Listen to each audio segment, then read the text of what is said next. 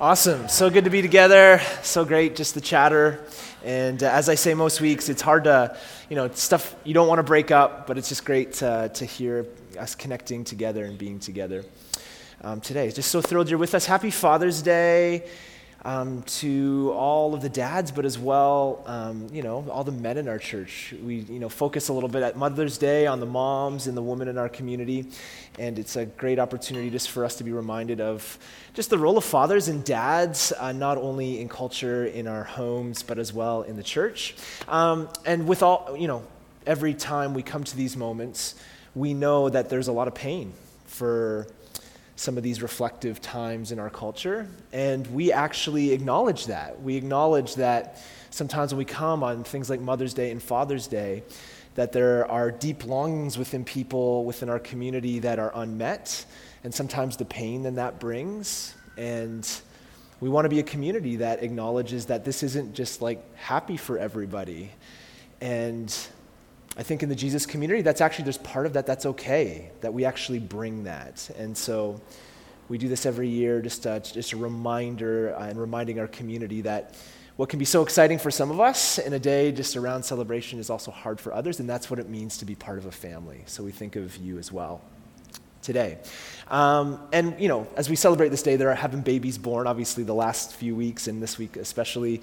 And Mark and Chelsea had a beautiful baby boy this week that many of you have probably seen pictures of, and they'll be back and ready to share him with our community, which is really exciting, baby Oliver. So it's really just great to be a part of a community like this with life and joy and hope, and just getting to talk to some of you this morning, just the vibe is so great.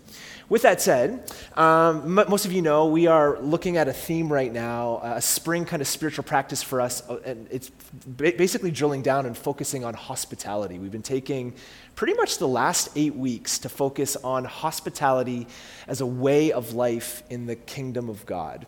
And so we started by focusing on opening our lives to other, that the way to posture ourselves to the world is to be hospitable, that evangelism doesn't have to be scary or overwhelming, that the mission of Jesus was to go from table to table and eat with people.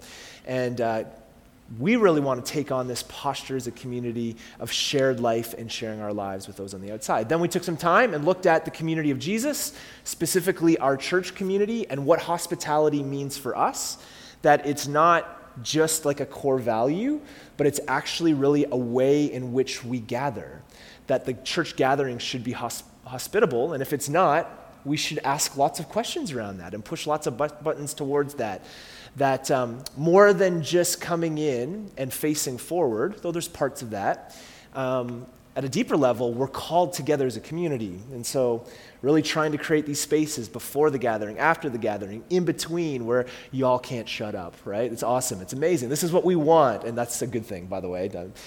Just thinking through, how do we create space as a church? One of the ways is on the first Sunday of every single month. We gather in homes throughout the city.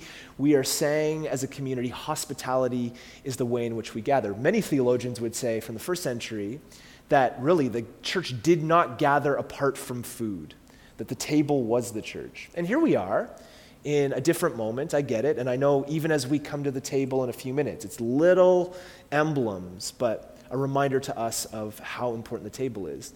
Then last week we looked at how hospitality is really a posture towards those who are deconstructing, that Jesus had followers of him that basically gave up after he went into the tomb. They walked away from Jerusalem and from his kingdom, and he kind of walked alongside of them and showed them basically what was up, but he did it over bread, that their eyes were opened when he broke bread with them and told the story of God with him at the center. Beautiful.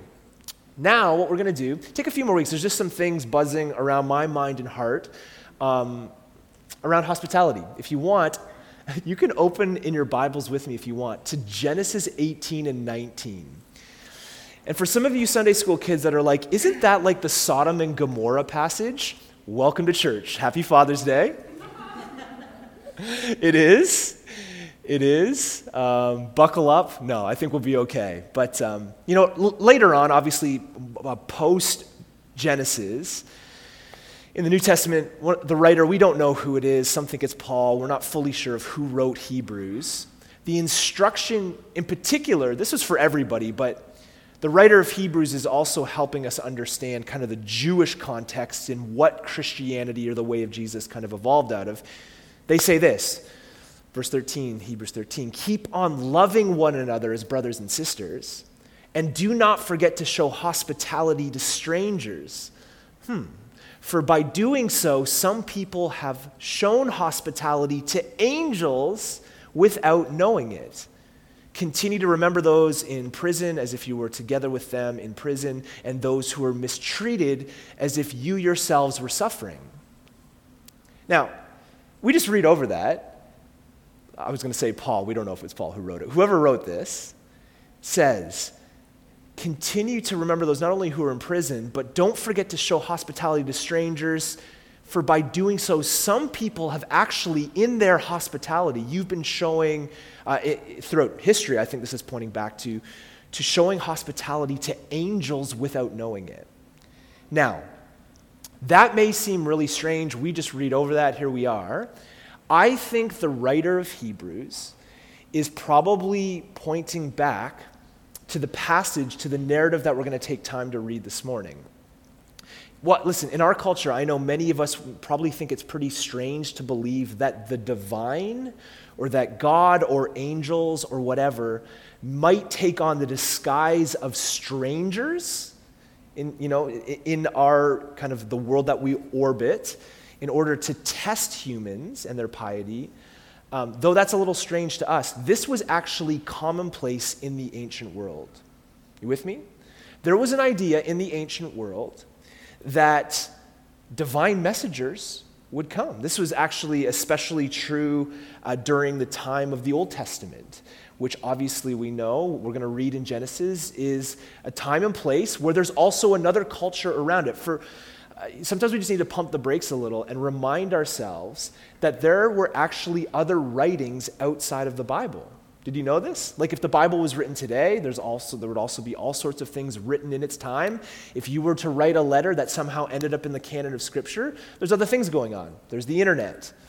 There's buildings and skyscrapers and cities and candidates for political parties. There's families, there's schools, there's all sorts of ways in which we kind of move and function. And the same is in the ancient world. Now, why does that matter? That matters because there was a lot of stories in extra biblical stuff on the outside of the biblical writings in the ancient world that referred to something called theoxania, which was, in other words, it's kind of translated hospitality to God, that's found in the stories of ancient contexts.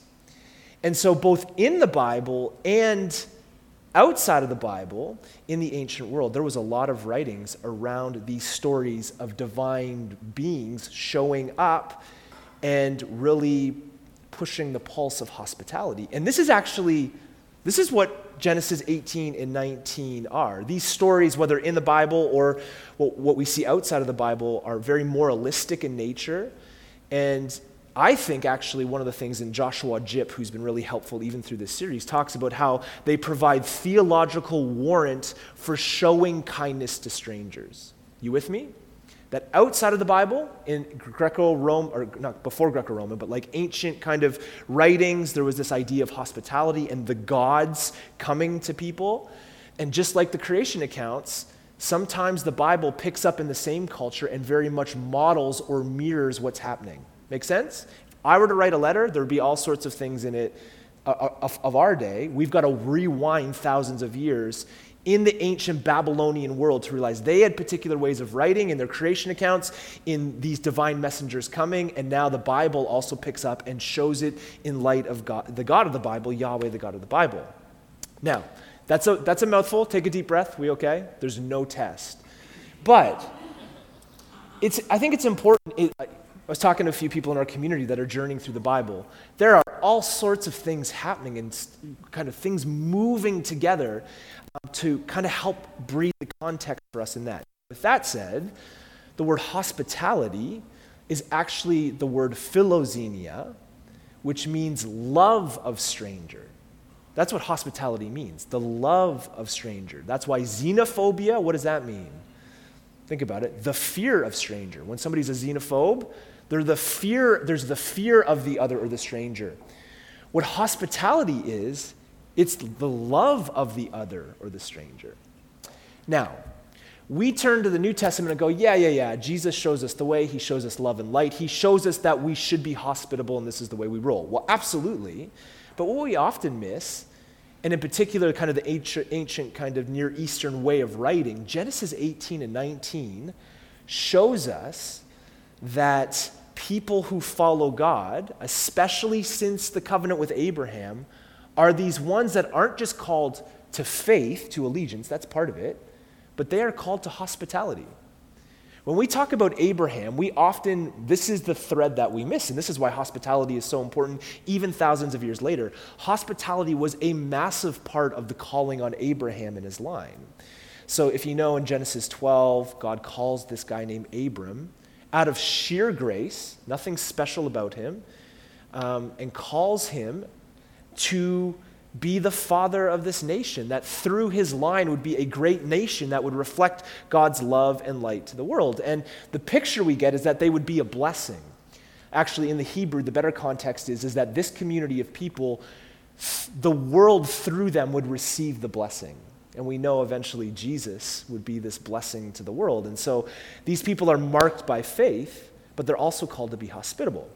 Now, Genesis 18, we're going to learn a little bit. I'm going to read a bit of text. We're going to learn about Abraham and his response to these divine messengers and these divine messengers that come, and Lot as well, and learn their posture towards these strangers. Verse 1 of Genesis 18, read with me. I promise it won't be too painful. It says this: The Lord appeared to Abraham near the great tree of Mamre, while he was sitting at the entrance to his tent in the heat of the day.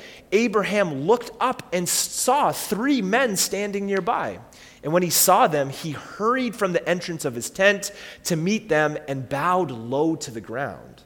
So again, we hear that the Lord appeared to Abraham, that these are divine beings here, these heavenly beings. Verse 3, Abraham said, "If I have found favor in your eyes, my Lord, do not pass by your servant. Let a little water be brought, and then you may all wash your feet and rest under the tree. Let me get you something to eat so you can be refreshed, and then go on your way. Now that you have come to your servant." "Very well," they answered, "do as you do." All right, verse 6. So Abraham, he hurried into the tent to Sarah. "Quick," he said, "grab 3 seahs of the finest flour and bake some bread." Then he ran to the herd and selected a choice, tender calf and gave it to the servant who hurried to prepare it. So he's getting his servants to prepare, to get ready. Verse 8, he then brought some curds and milk and the calf that had been prepared and set these before them. And when they ate, he stood near them under a tree. And the messenger said, "Where is your wife Sarah?" "There, in the tent," he said. Then one of them said, "I will surely return to you about this time next year, and Sarah, your wife, will have a son." Now Sarah, she was listening at the entrance of the tent, which was behind him. And Abraham and Sarah were already very old, and Sarah was past the age of childbearing. So Sarah laughed to herself as she thought, "After I am worn out and my Lord is old, will I now have this pleasure of having a child?"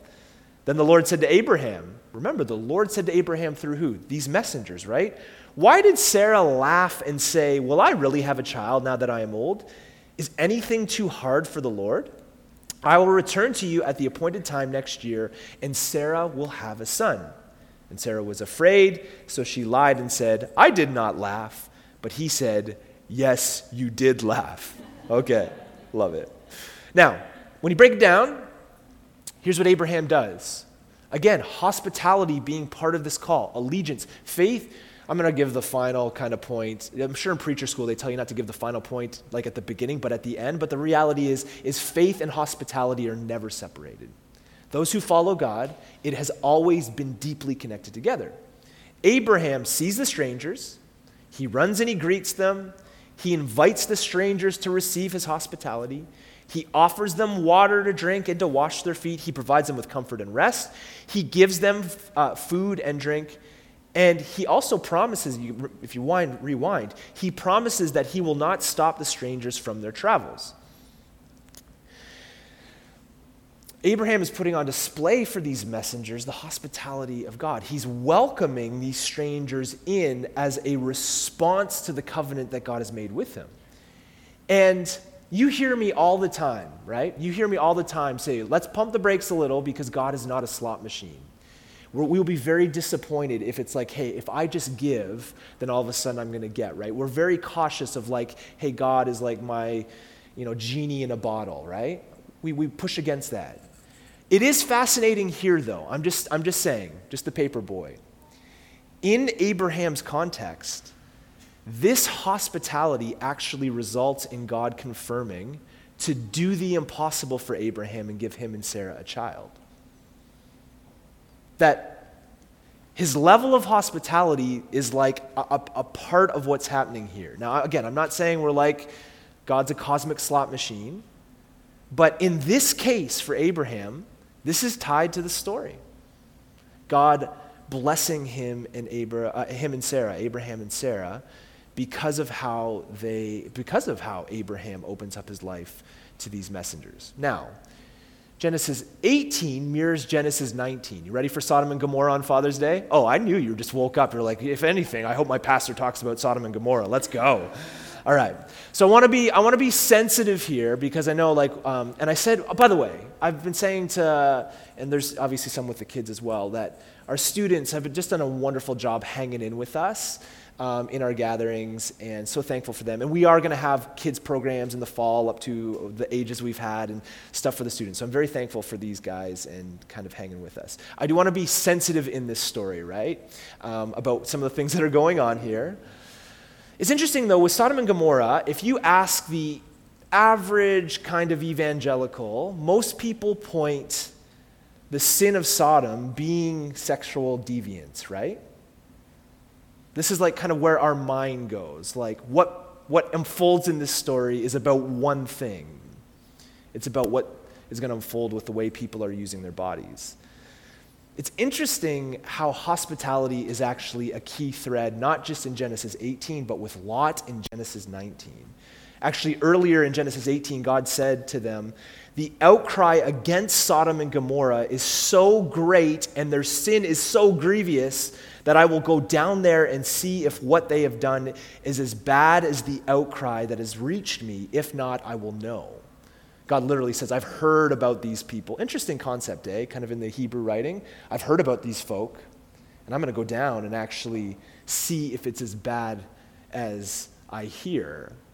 Now, there's a little bit of wordplay and stuff in Hebrew we don't have time for, but the fascinating thing here is most people now in like 2022 are pointing to one thing, sexual deviance. Listen to what actually happens in the story. Verse 1. The two angels this time. So again, divine meeting, right? We got to wrap our minds around this, especially in a very scientific, rational world. Like this is a little funky for us, but two angels arrived at Sodom in that evening, and Lot was sitting in the gateway of the city, and when he saw them, he got up to meet them, and he bowed down with his face to the ground. We just heard this same type of response from Abraham, now Lot. Verse 2, my lords, he said, please turn aside to your servant's house. You can wash your feet and spend the night and then go on your way early in the morning. No, they answered, we will spend the night in the square. But Lot insisted so strongly that they did go with him and entered his house. He prepared a meal for them. Have we heard this before? Breaking bread without yeast, and he ate. Before they had gone to bed, all the men from every part of the city of Sodom, so the men around, both young and old, surrounded the house. They called to Lot, where are the men cried. Where are these men that came to you? They said to Lot, bring them out to us so that we can sleep with them.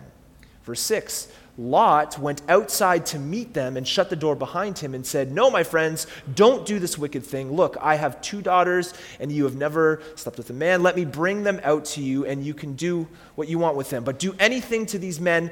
Don't do anything to these men, he said, for they have come under the protection of my roof. Get out of our way, they replied. This fellow came here as a foreigner, and now, this is important. This fellow came here as a foreigner, and now he wants to play the judge. We'll treat you worse than them, They kept bringing pressure on Lot and moved forward to break the door down. But the angels, the men inside, reached out and pulled Lot back into the house and shut the door. Then they struck the men who were at the door of the house, young and old, with blindness so that they could not find the door.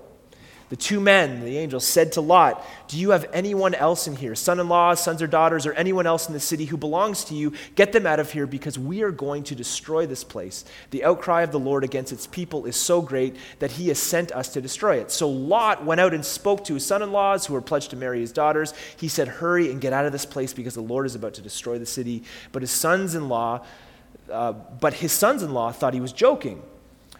With the coming of dawn, the angels urged the Lord, saying, "Hurry, take your wife and your two daughters who are here, or you will be swept away when the city is punished." When he hesitated, the man grasped his hand and the hands of his wife and of his two daughters and led them safely out of the city, for the Lord was merciful to them. As soon as they had brought them out, one of them said, "Flee for your lives, don't look back, and don't stop anywhere in the plain. Flee to the mountains, or you will be swept away." Now, you're welcome. We just read a bunch of Bible, if anything. That's pretty good. There's some narrative here. What the author of Genesis is trying to do is really what's happening, he's trying to mirror responses here. Lot's response mirrors Abraham's response in hospitality. In some ways, this story is actually, in chapter 19, is actually a negative counterpart to Abraham's hospitality in Genesis. Joshua Jipp, he would say it like this: "It makes the point that God will judge societies and individuals that abuse the vulnerable stranger." This is what's going on. Lot in the city and the two angels that come, they are unwelcome in the city.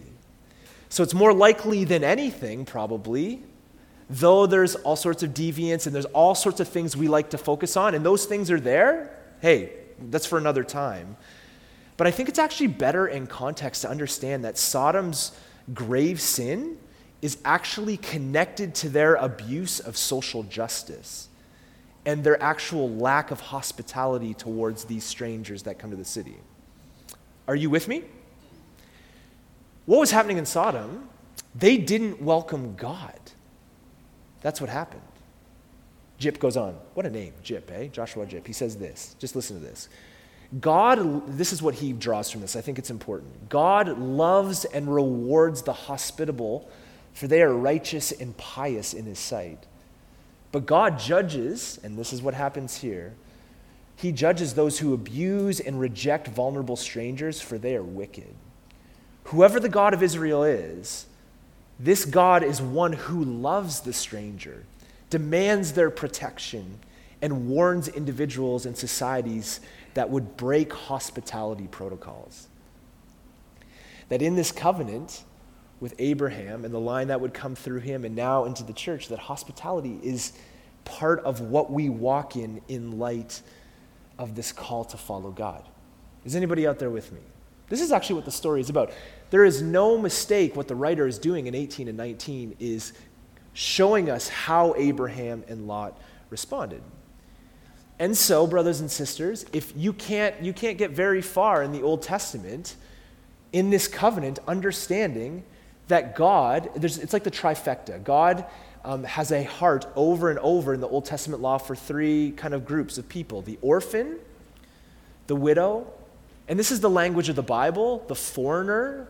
Probably the better term that we probably use today is the immigrant or illegal immigrant. This is who God is for. God is for the other, for the stranger. Deuteronomy 10, "For the Lord your God is God of all gods and Lord of all lords, the great, mighty, and awesome God who shows no partiality and accepts no bribes. He defends the cause of the faithless and the widow. He loves the foreigner residing among you, giving them food and clothing. And you are to love those who are foreigners, for you yourselves," what? "Were foreigners in Egypt." So God says to Israel, listen, you were caught up in all sorts of things, and I have freed you, and now this posture to the orphan, the widow, and foreigners, you open your lives to them. And so this began a long history of God's people taking care of these people, the stranger. And they ultimately, God's call was on his people to be defenders that they actually had God as their advocate, and God calls his people to defend these groups of people. Deuteronomy 14, just in case you're not convinced. You with me? Verse 28, at the end of every 3 years, God says, bring all the tithes of the year's produce and store it in your towns so that the Levites and the foreigners, the fatherless, and the widows who live in your town may come and eat and be satisfied, and so that the Lord your God may bless you in all the works of your hands. So there's literally this idea that the people of God would bring their stuff and they would provide for the Levites, but not only that, the orphan, the widow, and the foreigner. If you're not convinced there, keep reading. Verse 20, or Deuteronomy 24, do not deprive the foreigner or the fatherless of justice or take the cloak of the widow as a pledge. Remember that you were slaves in Egypt and that the Lord your God redeemed you from there. That is why I command you to do this. When you are harvesting in your field and you overlook a sheaf, there you go, do not go back to it. Leave it for the foreigner, the fatherless, and the widow so that the Lord your God may bless you in all the work of your hands. When you beat the olives from your trees, do not go over the branches a second time. Leave what remains for the foreigner, the fatherless, and the widow. When you harvest the grapes in your vineyard, do not go over the vines again. Leave what remains for the foreigner, the fatherless, and the widow. You think the writer of the law is onto something here? You picking it up? You picking it up? Verse 22, remember that you were slaves in Egypt. This is why I command you to do this. What are you saying, Drew? All I'm saying is hospitality is not this thing that just all of a sudden we feel good about in our moment kind of post the cross. From the very freaking beginning, this was about God's people loving the stranger, loving the other. That this is what set God's community apart, is that hospitality is deeply connected to faith and allegiance, and that we love the stranger, the other, and we open our lives up to it. And it's as simple as that. And listen, I know for some of us in this place, we think about policies and politics and how does this all work? And honestly, that's just quite honestly above my pay grade. I know it's complex at times. I understand the polarizing issues right now. I get all that. But as the community of God, we are deeply rooted in something that says we don't just say we believe in this God that we follow, but we love the stranger and we welcome them, and this is what it's all about. And I know we live in a polarizing moment, but this is the type of community that we want to become. Oh, you people of faith? Yep, we're these people that welcome the stranger. And this is what Abraham did, and this is what Lot did. And though we want to point to certain things, and maybe we'll talk about this at another time, the sin of Sodom was their unhospitality. There were lots of things going on in that city. And, I know sometimes we have a hard time with the judgment of God, but there is strong judgment throughout the law on people who are not hospitable. And we need to be reminded of that. Not out of fearing us into doing things, but just reminding us that as a covenant people, as God's people, we are called to the other. And so may this be a reminder that everything, guys, we've talked about the last several weeks is deeply tied in this covenant from the very beginning. I will bless you, God says to Abraham, and you will be a blessing. And though Israel failed over and over, now we lean in to the fact that on this side of the cross we have the Spirit. And if we are not honestly, I find sometimes not overly prophetic, but I think it's important for our moment in history. If we are not hospitable, God's judgment will be on us. How do you like that? It's not easy for me to say, but we want to point to certain things. The theme in the Bible is this opening of our lives, of hospitality, of loving our neighbor as ourselves. And so this is the call for us. With this in mind, why don't we take let's do a couple things as we wind down. We're going to come to the tables in a minute, but why don't you just turn to somebody around you? What do you think? And what do you think this means for us, if this is true? Take a minute.